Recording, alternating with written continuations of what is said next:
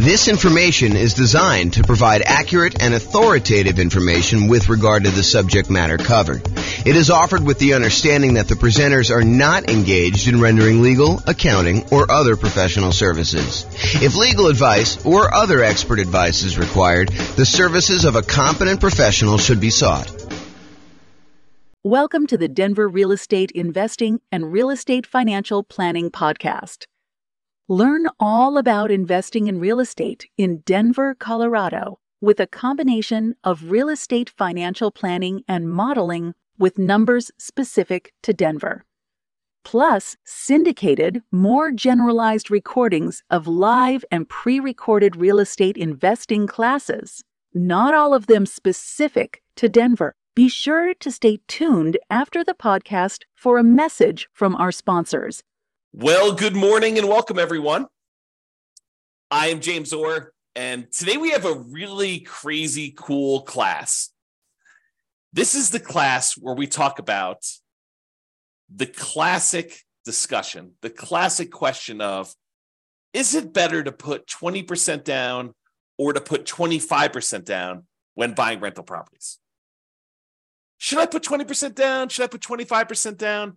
Hey, I know that if I do 25% down, it's going to take me longer to save up that amount of down payment. So I'm going to be a little bit slower acquiring properties. But, putting 25% down, I do get a little bit of a bump to my interest rate. I do get a little bit better interest rate, and I'm borrowing less. So my overall cash flow will be better. But, does that really matter? How much does it matter? Is it going to be better for me to do 20% or 25%? That's what we're going to discuss in today's class. So let's jump right in. So what I did is, this is part of a new series I'm doing where I kind of compare these classic questions, these classic dilemmas of, should I do this or should I do that? The one we've done before this was, should I put 5% down as a nomad, buy a property, move in, live there for a year, and then convert it to a rental, put much less down, or should I forego that model and actually put 20% down? I think it's what I did the last class. And so we're going to go through a whole series of these of, should I do this or should I do that? And how much better is it? How much worse is it? Is it universally better? Is it better in all of the different cities that we model? Or is it only better in some cities? And is it just marginally better? Or is it like ridiculously better that you would be dumb to do the other strategy? So we're going to go over all that. So what I've basically been doing is this. I wrote this real estate financial planner software, and it allows me to go and do these financial modeling where we can go ahead and say, you could basically set up a program to run an investment strategy. So for example, we can set up a program that says, hey, this is how much money I make. This is how much I'm saving.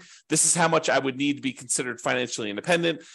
This is what properties look like in my marketplace, and they kind of go up in value over time, and interest rates may change or may not change. There's all sorts of variables you put in there, but we're saving this amount of money. Buy a property every time I save up a certain amount for down payment, plus some reserves, plus some closing costs. And then as soon as I get enough to buy the next property, go ahead and buy that. And let me know when I reach financial independence, and let me know what my net worth is. And let me know all these different measures of risk so I can find out if a strategy is riskier than not. So I went and I do this. I can create these kind of models for any given set of assumptions. And so what I did is I created a list of 300 US cities, the most populous 300 US cities. And I put in their kind of like median home price and kind of rent for what you'd get on that type of property, and their tax rate and their kind of like, their insurance rate. And so all these different assumptions about all these different cities. And I also set up so that it says, hey, if you're working in a city that has a higher cost of living, you probably earn a little bit more,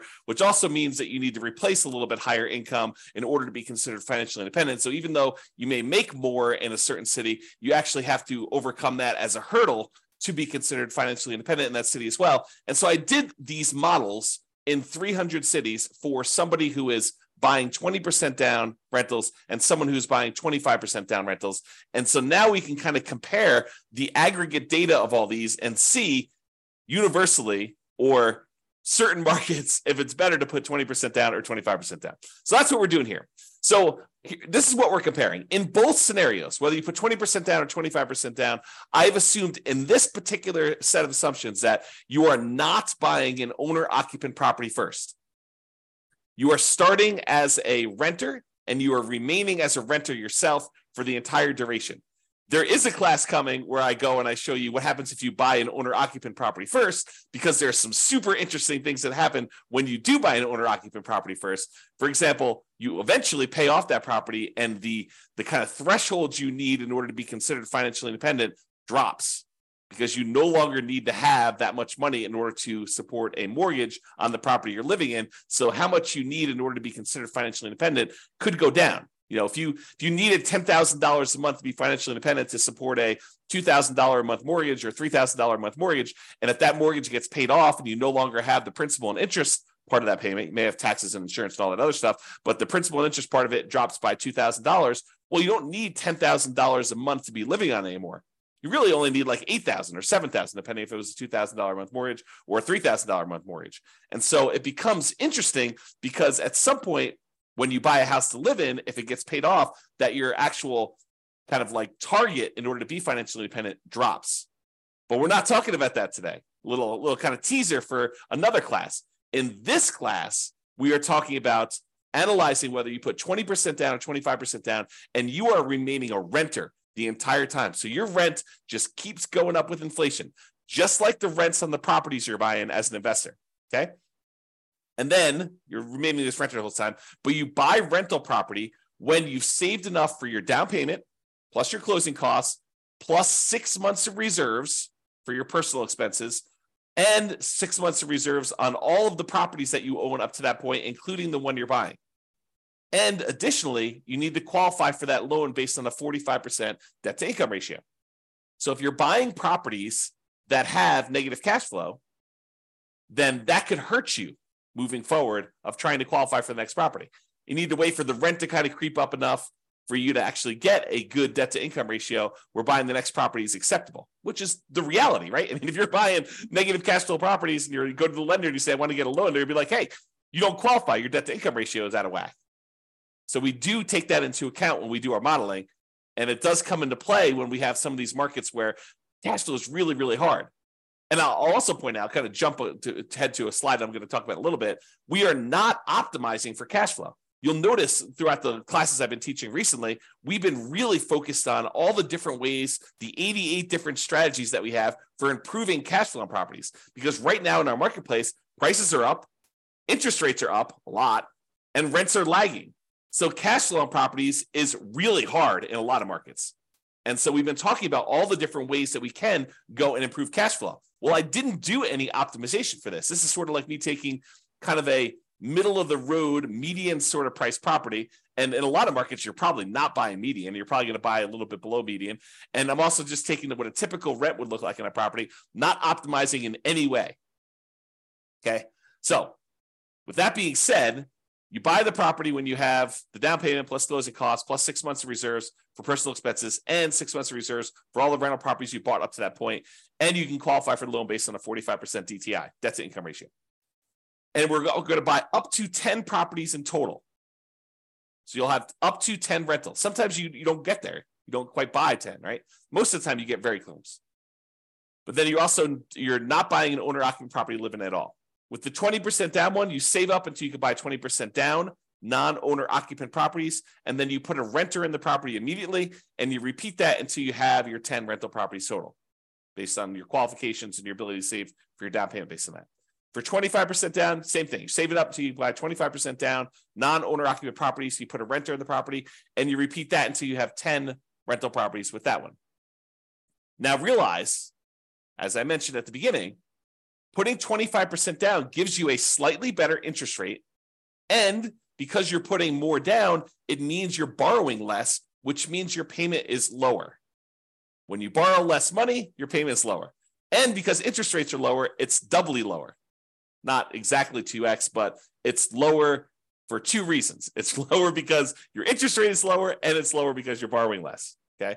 But it means slower acquisition because, at least in the beginning, because it takes you longer to save up a 25% down payment than it takes for you to save up a 20% down payment. So it's a little slower to acquire the properties, but with improved cash flow, your savings rate increases. So eventually it might be faster to buy those next properties because you have so much better cash flow.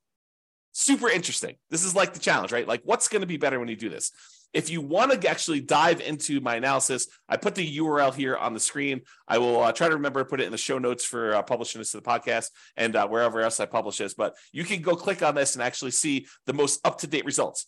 Speaking of up-to-date results, I'll kind of like preview a little bit later in the presentation. But when I go and I do my analysis, I am not an expert on 300 U.S. markets, right?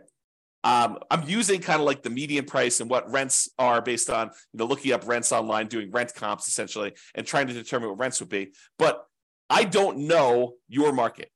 You know your market, and you can go look at my numbers. My assumptions are all published. You can go look at my assumptions and say, James, you're a little bit crazy. I mean, you should probably use a little bit better number for this. Go ahead and reach out to me. Send me an email. Tell me, look, we should be using these numbers for this. And to be clear, I don't want like your once in a lifetime or once in a decade amazing deals that you're able to find after searching for 3 years with 20 years experience. What I want is what a typical real estate investor, what an everyday real estate investor in your market could go and achieve, right? I don't want to have this exceptionally amazing type of deal that we run the numbers where your city always looks amazing because we picked this exceptional, unusual, really hard to find, amazing deal. We want to do more reasonable assumptions for doing the comparisons. Now, if you want to go and do your own modeling with your particular stuff, you go do that. That's up to you. Okay. But for as far as like doing the comparisons, please do reach out to me. I'm open to having you come and say, hey, James, your numbers are a little bit off here, maybe, and be nice. Please be nice. Don't go, James, you're absolutely wrong. You suck. Don't do that. Oh, man. Be nice about it. Okay. So go ahead and reach out. You could do that. And then if the reason why I gave you the link, though, is if we change the numbers and I change them in the database and I rerun everything, then all the numbers will change. And it'll change it for all of the analysis we do, not just this one, 20% to 25%. We'll rerun all of them and do all the comparisons. Because I've got 30 different comparisons so far, and I'm on my way to 100 plus. I have a whole bunch laid out. It's just a matter of time of getting in there and doing the analysis. Okay, but I digress. Okay, here we go. So how do we determine if somebody is financially independent? When we're doing this modeling, how do you say, hey, this person achieved financial independence at this month? Well, financial independence is really made up of 5 income sources, and the 5 income sources need to surpass whatever their target monthly income in retirement is, which I've set to be whatever they were making from their job. So I said, look, if you get to make a little bit more because your market's a little bit more expensive, that just means that we need to replace that little bit more amount in order for you to be considered financially independent in your marketplace. So here are the 5 different sources of income that count as to whether somebody is financially independent. Number 1 is net positive cash flow from rental properties. Take all the income from the property, rent, and anything else you're getting, minus all the expenses, including vacancy, principal and interest, the taxes, private mortgage insurance if you have that, regular insurance, maintenance, management. You subtract out all those expenses from the income. What you're left over is your net positive cash flow from rental properties. That counts toward whether or not you're financially independent. If you have enough rental property income net after all these expenses on your properties, if that is net positive over what you were making from your job, you're considered financially independent. We have you stop working and you just continue living based on that. Okay, that's how we do it in the modeling. In addition to that net positive cash flow from rental properties, there's another source of income. There's 5. I'm going number 2. So you can take any money you have left over that is invested in stocks or bonds or loans as a lender, if you're making hard money loans or whatever it is, times whatever your yearly safe withdrawal rate. If you've heard of the kind of Trinity study or the 4% rule, we're basically taking any money you have invested outside of your rental properties times whatever your safe withdrawal rate, which we're going to assume to be 4% for all of these. And that gives you a number as well. So if you've bought your 10 rentals and now your money is sort of accumulating in your account and you get to $1 million, you'd have about $40,000 per year contributing to you being financially independent. Just using like an example. We do the actual math. It doesn't have to get to $1 million. We'll do it for $100. We'll do it for $10,000. We'll do it for $500,000. Any number you have, we'll multiply by your safe withdrawal rate, divide by the number of months in order to find out what your monthly income is, because we calculate it monthly, and we'll determine whether or not that contributes to being financially independent. So those 2 things, net positive cash flow and your invested assets times your safe withdrawal rate, plus these other 3 sources of passive income, which I did not model here because we just assume that they're not getting any, but it would be passive income from Social Security, You can model that. Any passive income from any annuities that you buy, the insurance product where you pay someone and they pay you a monthly or yearly stipend, or passive income from pensions if you have a pension with your job. So the two that we're primarily focused on are net positive cash flow from rentals and the invested assets times your safe withdrawal rate. We're going to ignore, for the sake of this particular discussion, pensions, Social Security, and annuities. All right, so here are my assumptions. Each city modeling uses their median home prices, approximately, and estimated rents for those properties. We did not apply any of the 88 strategies for improving cash flow. Job income does vary based on the city, so you can afford a property in that market. I didn't want you to go and say, hey, everybody makes $5,000 a month, and then you go try to buy a property in LA, and you're like, you never hit the 45% debt to income ratio because you can never qualify for that particular loan. So I've had to vary income based on the city so that you could actually buy properties in that city, okay? But we do consider that if you need to make a higher income in order to qualify for properties there, that you also need to overcome that income to be financially independent. So it sort of offsets in a weird sort of way.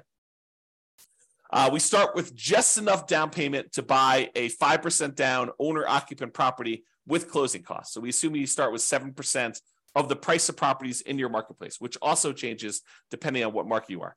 This is true even though you're not buying an owner-occupant property, because we're going to do some comparisons later where you do buy one, and I wanted those to be starting at the same ground, like starting at the same level, where instead of, if you start today and say, look, you make $0, which I'll probably do as definitely an example, where you're starting from nothing and all you have is a savings rate, and maybe I start with different savings rate, I'm digressing. Okay. But basically here I'm saying, look, you're doing it so that you have a certain amount that you could buy an owner occupant at the start, because eventually I'm going to compare you doing owner occupant ones and see how much of a difference that makes.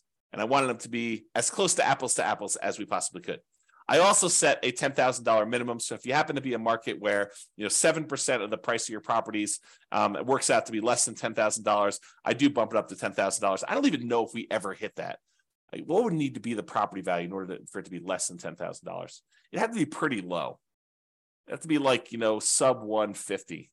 It's 150 times 7% is like $7,000 plus 35. So yeah, it needed to be less than 150,000. I don't know if there are any markets where the median is less than 150. I have to look that up. I don't know. See, this is an example of me not knowing.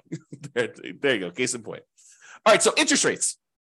So for the non-owner occupant 20% down interest rate that I picked is 7%. And if interest rates change over time, I will go in there, adjust it, and rerun everything for all the cities. And there's no private mortgage insurance because you put at least 20% down. So there's no PMI, but you're putting 20% down, and the interest rate for the 20% down loan is 7%. The interest rate for the 25% down loan is 6.75. So it's a 0.25% improvement to get 25% down. And I will tell you, I think that's conservatively low. I think in most cases, the difference between a 20% down loan and a 25% down loan is greater than 0.25%. It's greater than a quarter point of interest rate. Okay. But that's what I did. I didn't want to give 25% down too much of an advantage, although maybe I should have. Maybe I should have done what reality was, but there you go. And I used to just model this out for 60 years. Because 60 years, even if you're 40 years old, that gets you to 100. If you're 20 years old, that gets you to when you're 80. But because some of these took more than 60 years to find out when they became financially independent, I just decided to extend everything to be 100 years. And I realized, James, I'm 50 years old. If someone listening, I'm 50 years old. There's no way I'm going to live to be 100 years old. So this running this 150 years, running to be when I be 150 doesn't make any sense. I get it. Even if you're 20 years old, running it for 100 years probably doesn't make sense for a lot of you. But I did it for 100 years just so you could see and so you can get a feel. For a lot of my measurements, I'm picking 40 years in the future as an arbitrary point. You can see all of my assumptions in detail. Just go to realestatefinancialplanner.com/model, MODEL, and you'll be able to see all the different modeling I'm doing and go to a specific city and see the drill down into the assumptions for your city and what you're doing and all the different variations I've done. That's all up there, at least for now. I may change it in the future, but as of right now, it's all open and available to everybody. All right, let's jump into financial independence. So when do they get to the point where all their passive income from the net rent, the net rental income, and also the invested assets times safe withdrawal rate, when does that exceed the amount that they were earning from their job?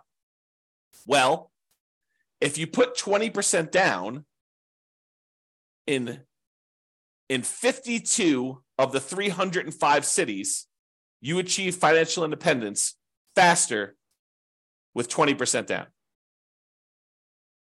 So about 1/6 of all the cities I ran, it was faster for you to put 20% down. However, in about 2/3 of the cities, 194 cities out of 305, it was faster for you to be financially independent if you put 25% down. Wait, what?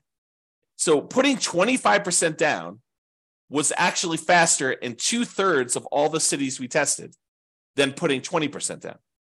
And in 59 cities, it didn't matter. Didn't make a difference whether you put 20% down or 25% down. In fact, there were 25 cities where you never achieved financial independence, regardless of whether you put 20% down or 25% down in 100 years. Now, you may have a pretty significant net worth at that point, but your income from your real estate and the income coming from that safe withdrawal rate of any other invested assets never exceeded the job income that you had. But you could just go ahead and say, look, I'm going to stop working. I've got $3 million or $5 million or $10 million, whatever it is that you have there, and I'm just going to start depleting that. So you'll end up kind of losing your balance over time in some of those cases. Some of the cases you actually don't, you'd like run out of money. We'll show you those. Okay. So the key here is 194 cities, 2/3 of the time, it was better for you from a speed to financial independence perspective for you to put 25% down. So that's a win in most cases for 25% down. However, what's interesting is it's not universally true. So when you get in arguments with someone online, an online forum about it's always better to put 25% down, it is not. Or if you get in an argument with them, hey, it's always better to put 20% down. No, it is not always better. Sometimes it's better, sometimes it's not. And you got to go look at your city to find out what the deal is there. Okay? This is the distribution. In some examples, not today, in some examples, this is really an important chart to look at because you could visually see where the majority of the kind of cities are becoming financially independent. In this example, they're relatively similar. Yeah, sure. In some cases, the 25% down, there are a few more cities that achieve financial independence earlier. Yeah, that's happening here. But in some cases, it's faster to do 20%, faster to do 20% here, but you can kind of see that they're really relatively similar in shape. We'll find out later that they're not always like this. Sometimes it's like really skewed where one is much slower or one is much faster. But in this case, they're relatively similar. Okay, so what are we doing here?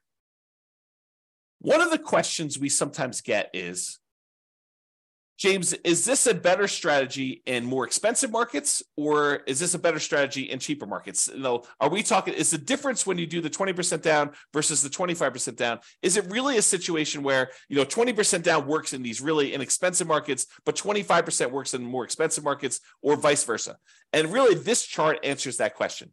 So what this does is it shows you how much better 20% down is versus 25% down is, or how much better 25% down is versus 20% down is, depending on the color.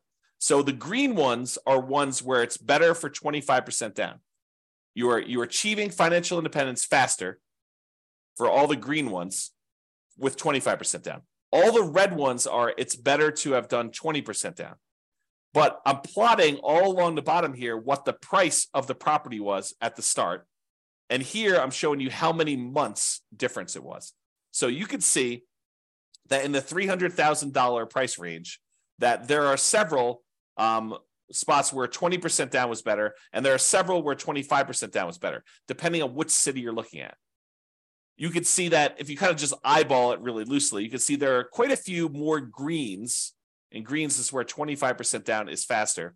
There's quite a few more greens toward the lower end of the price, but there's also quite a few more when you get higher. So what I would tell you about this is, just visually looking at this, there is a slight tendency for 25% down to work better if you have more expensive properties, because there's only a few dots, these two dots here where we have more expensive properties and it was better to put 20% down. So in general, there's more green dots than there are red dots because 2/3 of the time, 25% down is better. And that makes sense. We're seeing a lot more green. But we're also looking at this in terms of like, how does it compare when you look at house price too? And you can see that the green ones tend to be more prevalent with these more expensive houses. Okay. Not to say that there aren't a couple outliers, but there are a trend, a correlation there. All right. And there's a couple outliers. There's a couple times where putting 25% down is way better than putting 20% down. And most of the time, though, it's, within, what is this here? This is probably about 50 months, so about 4 years. So most of these are less than 4 years better. So it's not like you're saying, hey, look, if I do 25% versus 20%, I'm going to gain 10 years faster to financial independence. No, it's not that significant in most cases. We're talking about relatively small numbers, a year or two here. Although, you think about this, if I could save you a year or two of working a job that you hate by helping you get to financial independence faster, that's pretty valuable. That's valuable information, right? Even a year or two, or 3 years, or in this case, we talked about being 4 years. I don't know, kind of interesting.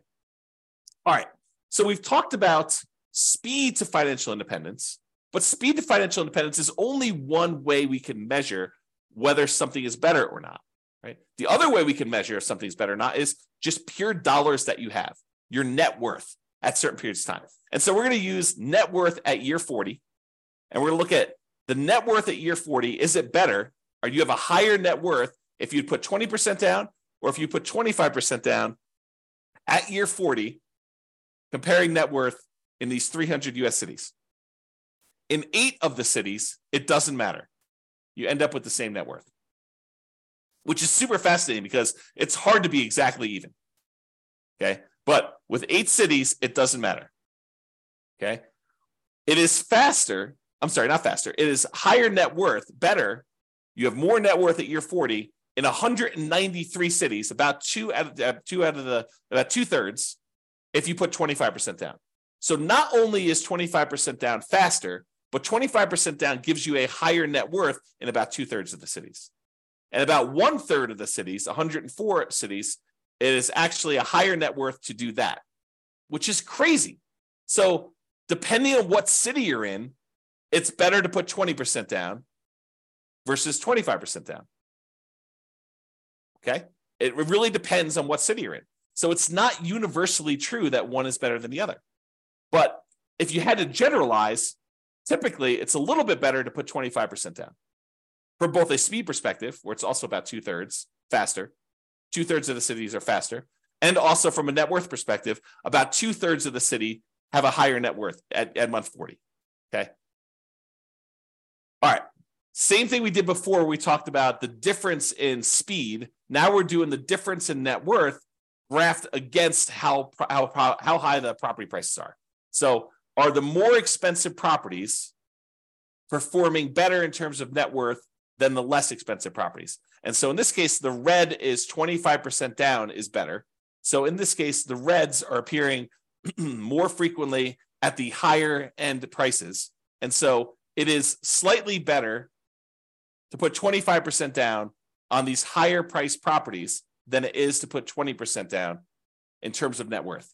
Okay. Now down here, I wouldn't say one is better than the other because there's a bunch of each, but up here, it looks like there's only reds, which is, it's better from a net worth perspective to have 25% down as you get more expensive in your properties. And that sort of makes sense, right? A lot of the more expensive properties, they tend to have not as good cash flow. They're very expensive and the rents are a little bit lower. And because of that negative cash flow, it's better if you put more down because it means you have less negative cash flow or slightly positive cash flow, depending on what the exact situation is in that city. And so this sort of makes sense to me that if you put more down, you're likely to do a little bit better in those markets in terms of net worth. All right. All right. Ran out of money. This tends to be in expensive markets, which I'll show you here in a second. And we did not apply any of the 88 strategies to improve cash flow. But in some of these markets, you end up having so much negative cash flow that you end up running out of money. You're buying properties that are alligators and they're taking you down. And so we could fix this if we were to go in there and manually say, okay, look, we're not going to buy this property unless it has these characteristics. I'll buy slightly better properties. I'll improve my cash flow in all these different ways. I'll save up more down payment. I'll save up more in reserves. And we could overcome this, but realize that with the modeling we did, there were 11 cities that ran out of money out of 305. 11 out of 305. In 294 cities, it didn't matter. None of those ran out of money, but in 11 of the 305, you did run out of money. Even with 6 months of personal reserves, 6 months of reserves for the property on all properties before you buy the next one. Okay. So there are things we could do to avoid that. We talk about those in other classes. So as far as which ones run out of money, it tends to be the more expensive properties. The overwhelming of things under $1 million. In fact, I can't see any under $1 million where it ran out of money. This really started applying when she got to about 1.25 million or so, and then all the way up to the really, really expensive properties where you have there. So if you happen to be in a really, really expensive market, we need to really pay attention to your cash flow, really need to improve that to optimize for that and take into account the negative cash flow you're going to have on those. Pick strategies that overcome that limitation. Okay? All right, so let's do a summary here. I've got two different versions of this slide. In one version of the slide, I'm taking the average. So I say, take the net worth at year 40 and take the average of all of the net worths of all 305 cities. So add them all up, divide by the number that I've got, and that gives you an average. But in other ones, another slide, I'm doing the median. So I'm taking all the net worths, I'm stacking them from lowest to highest, and I'm looking for the middle-most net worth. That's what median is, okay? Versus average, where you add up all of them, and then you divide by the number that you've got, and you've got an average. So I'm going to first start with median, and then I'll go to the averages, and we'll do the median a little slower, and averages we'll kind of summarize very quickly. All right, so median. At 40 years, the median net worth, when you put 25% down, is about $7.3 million. Of all the cities, that's the middlemost number. But if you put only 20% down, the median net worth is only about $6.9 million and change. So it's a difference of about $330,000, or a difference of about 4.7%. Now, honestly, that's not that big of a difference to me.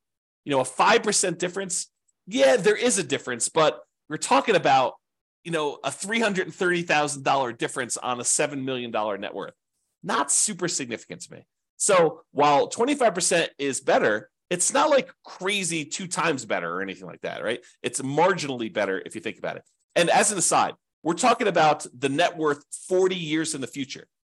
So the rule of thumb is, if you look at net worth 40 years in the future, we're really about a third of that in today's dollars. So a $7 million net worth is probably in that $2.3 million net worth today. That's what it would be worth in today's dollars. That's the rule of thumb. It's about 1/3. Okay, so net worth, a little bit better. Of the ones that ran out of money, the overwhelming majority of ones didn't run out of money. And so that's basically the same for median. No difference there. Each of them bought 10 properties on median. So the middlemost one bought 10 properties. So there's no real change there. And as far as how long it took them to be financially independent, the minimum target monthly income and retirement achieved month, the MTMIR, that's what MTMIR stands for.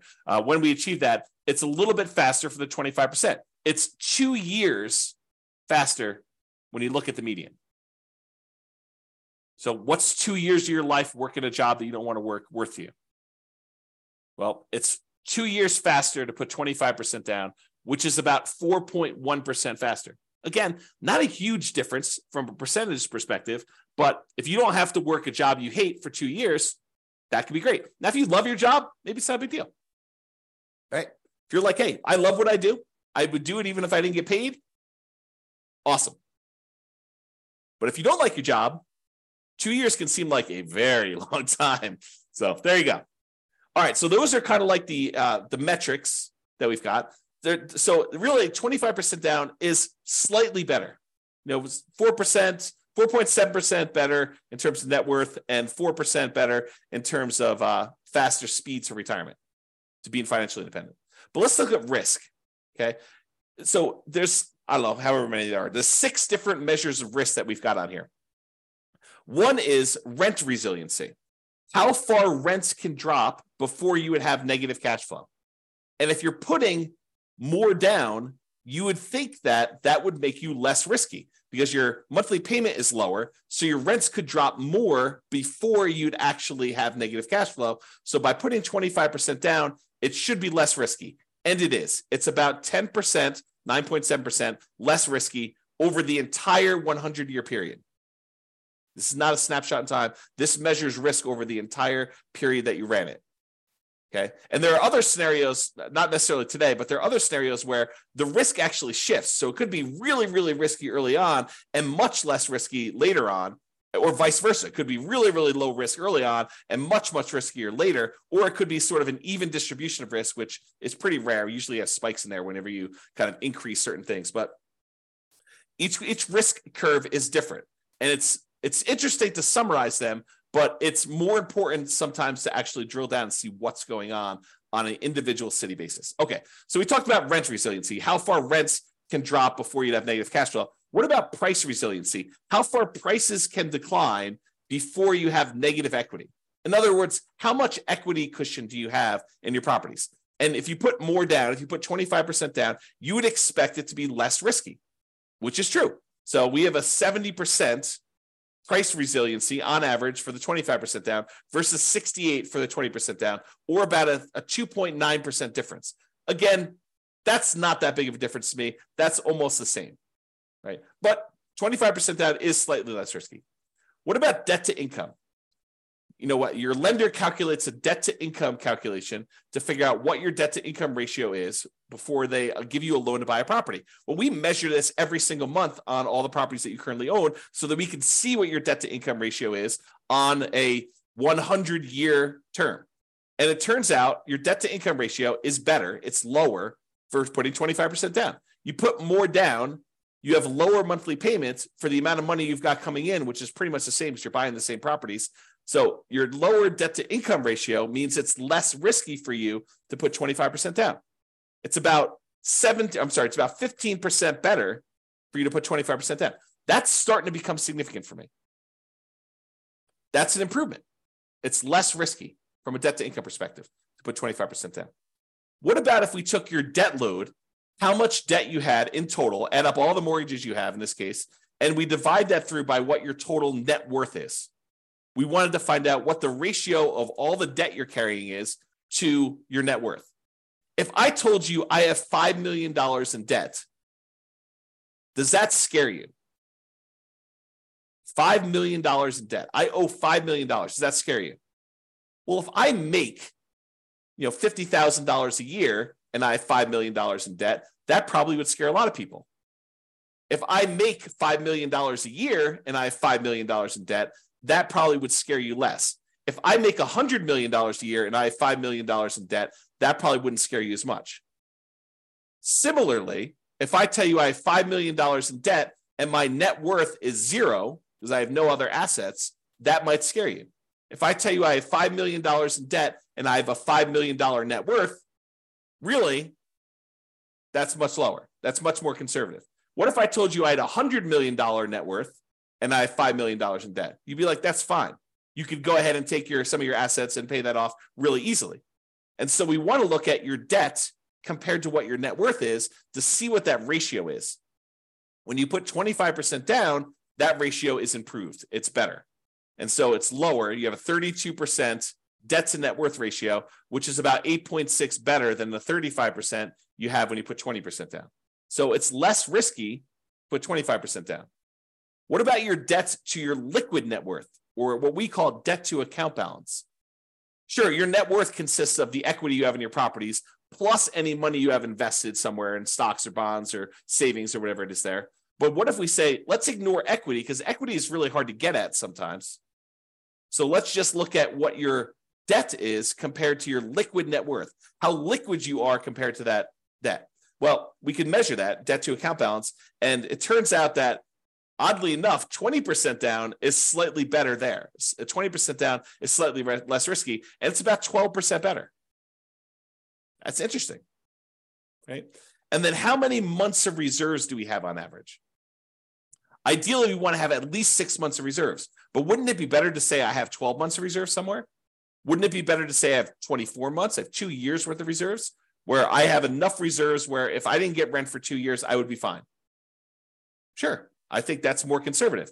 Well, the average number of months of reserves in these models is 676, which tends to be skewed by the really, really high numbers you have much later on in the modeling. And early on, you barely have that 6 months because that's the criteria for buying properties for a lot of cities. Okay. But it's about 8.7% better putting 25% down when we look at that measure of risk.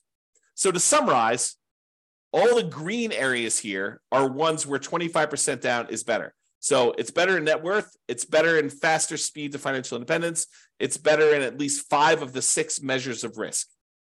And with some of these, they're relatively small differences. And some of these, they're starting to become a little bit more significant in terms of what percentage difference they are between putting 20% down. Okay. So that's all the medians, looking at the middlemost one for doing that. Okay. What about average? Well, with average, it's even more extreme.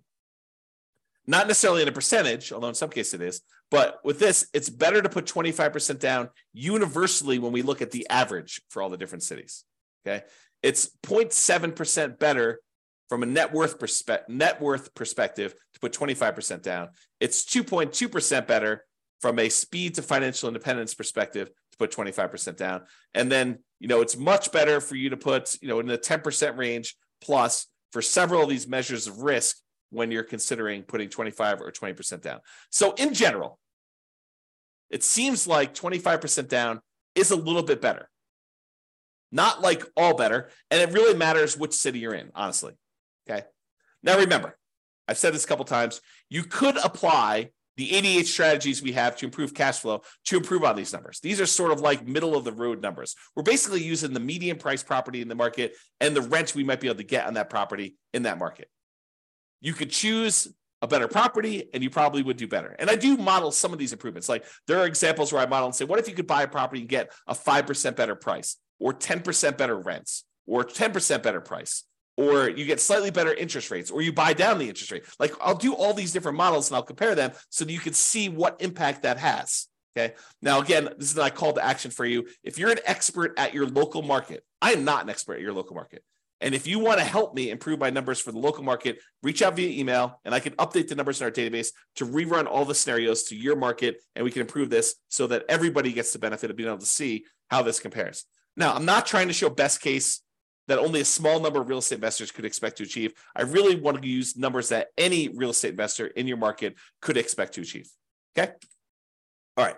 Now, something interesting that comes up to some people here, and kudos for you, a little plus for you if this applied to you. So you're realizing that, look, we're buying these non-owner occupant properties. We're not moving into these properties, right? So we're buying investment properties. What if you live in a market where your market conditions suck? The economics of you buying rental properties in your market are just not ideal. Could you go and say, I live in blank city, but I will go invest in another city where the economics are much better? Sure, you totally could do that. And there's no local market limitation because we're not even buying an owner-occupant property in this particular case. But you could go say, hey, I'm going to live in X city and buy in Y city. And I did not model it that way. So you could do a lot better than what I'm showing if you just picked a different city that had better economics. All right. So that's it. In our current market conditions, our current price, current interest rates, or current rents, as of March 22nd, 2023, that's when I'm recording this. So if you're wondering, like, where was this? When was this that was happening? In 300 plus US markets using less than ideal median price rent properties, putting 25% down is better in terms of net worth and speed to financial independence in general. But there are exceptions. The market does matter. In some markets, 20% down is faster, more profitable, and arguably better, which is why it's so hard to have this conversation. Generally, though, putting 25% down is less risky. There are probably exceptions to that too, though. It's best if you look closer at your specific market and apply as many of the 88 cash flow improving strategies as practically possible to improve on your implementation. And if you go to the realestateFinancialPlanner.com/model, you'll be able to go ahead and see your city and the comparisons for your city and all that stuff. All right. That's all I got. This has been James Orr. I hope you enjoyed this. Hope you enjoy these kind of like the theme of kind of comparing these, because I'm going to do more of them, unless you tell me I hate them. But I'm going to do more of them because I find it fascinating to see, hey, should I prepay PMI, or should I not pay PMI, or should I hire a property manager? What's the impact of hiring a property manager? If I'm going to put 25% down, what's the difference in speed if I hire a property manager versus not hiring a property manager? Or what is the difference in speed if I decide to pay off my properties early? If I take extra cash flow and I use it to pay off that, what happens if I take my money and I save it up until I can pay off a property in full? Is that faster? Should I buy 10 properties, wait till I get to the point where all of the equity in those can pay off 4 of the 10, and I sell off 6 of them to pay off the 4? Is that faster? So I'll do all of these comparisons, and I'll show you which one's better, by how much, and how that changes risk characteristics too. But as you can see, it takes a little while to go through the details of each one. So there's going to be about one a week is my plan as of right now, subject to change. That's all I got for you. Hope you enjoyed it. This has been James Orr. Bye-bye for now. With home prices up, mortgage interest rates up, and rents up, but not quite enough to counteract the higher prices and interest rates, cash flow on rental properties in Denver is harder than ever. Book a call with the Real Estate Financial Planner to apply our proprietary 88 strategies to improve cash flow on your rentals. See the show notes for a link to schedule your call and improve your cash flow today. If you're a real estate agent, lender, or professional in Denver that wants to help our real estate investor listeners, consider reaching out to learn about collaboration opportunities with this podcast. We'd love to add more value to our listeners by having you assist our investors buy, sell, and finance their real estate investments. See the show notes to schedule a call to discuss collaboration opportunities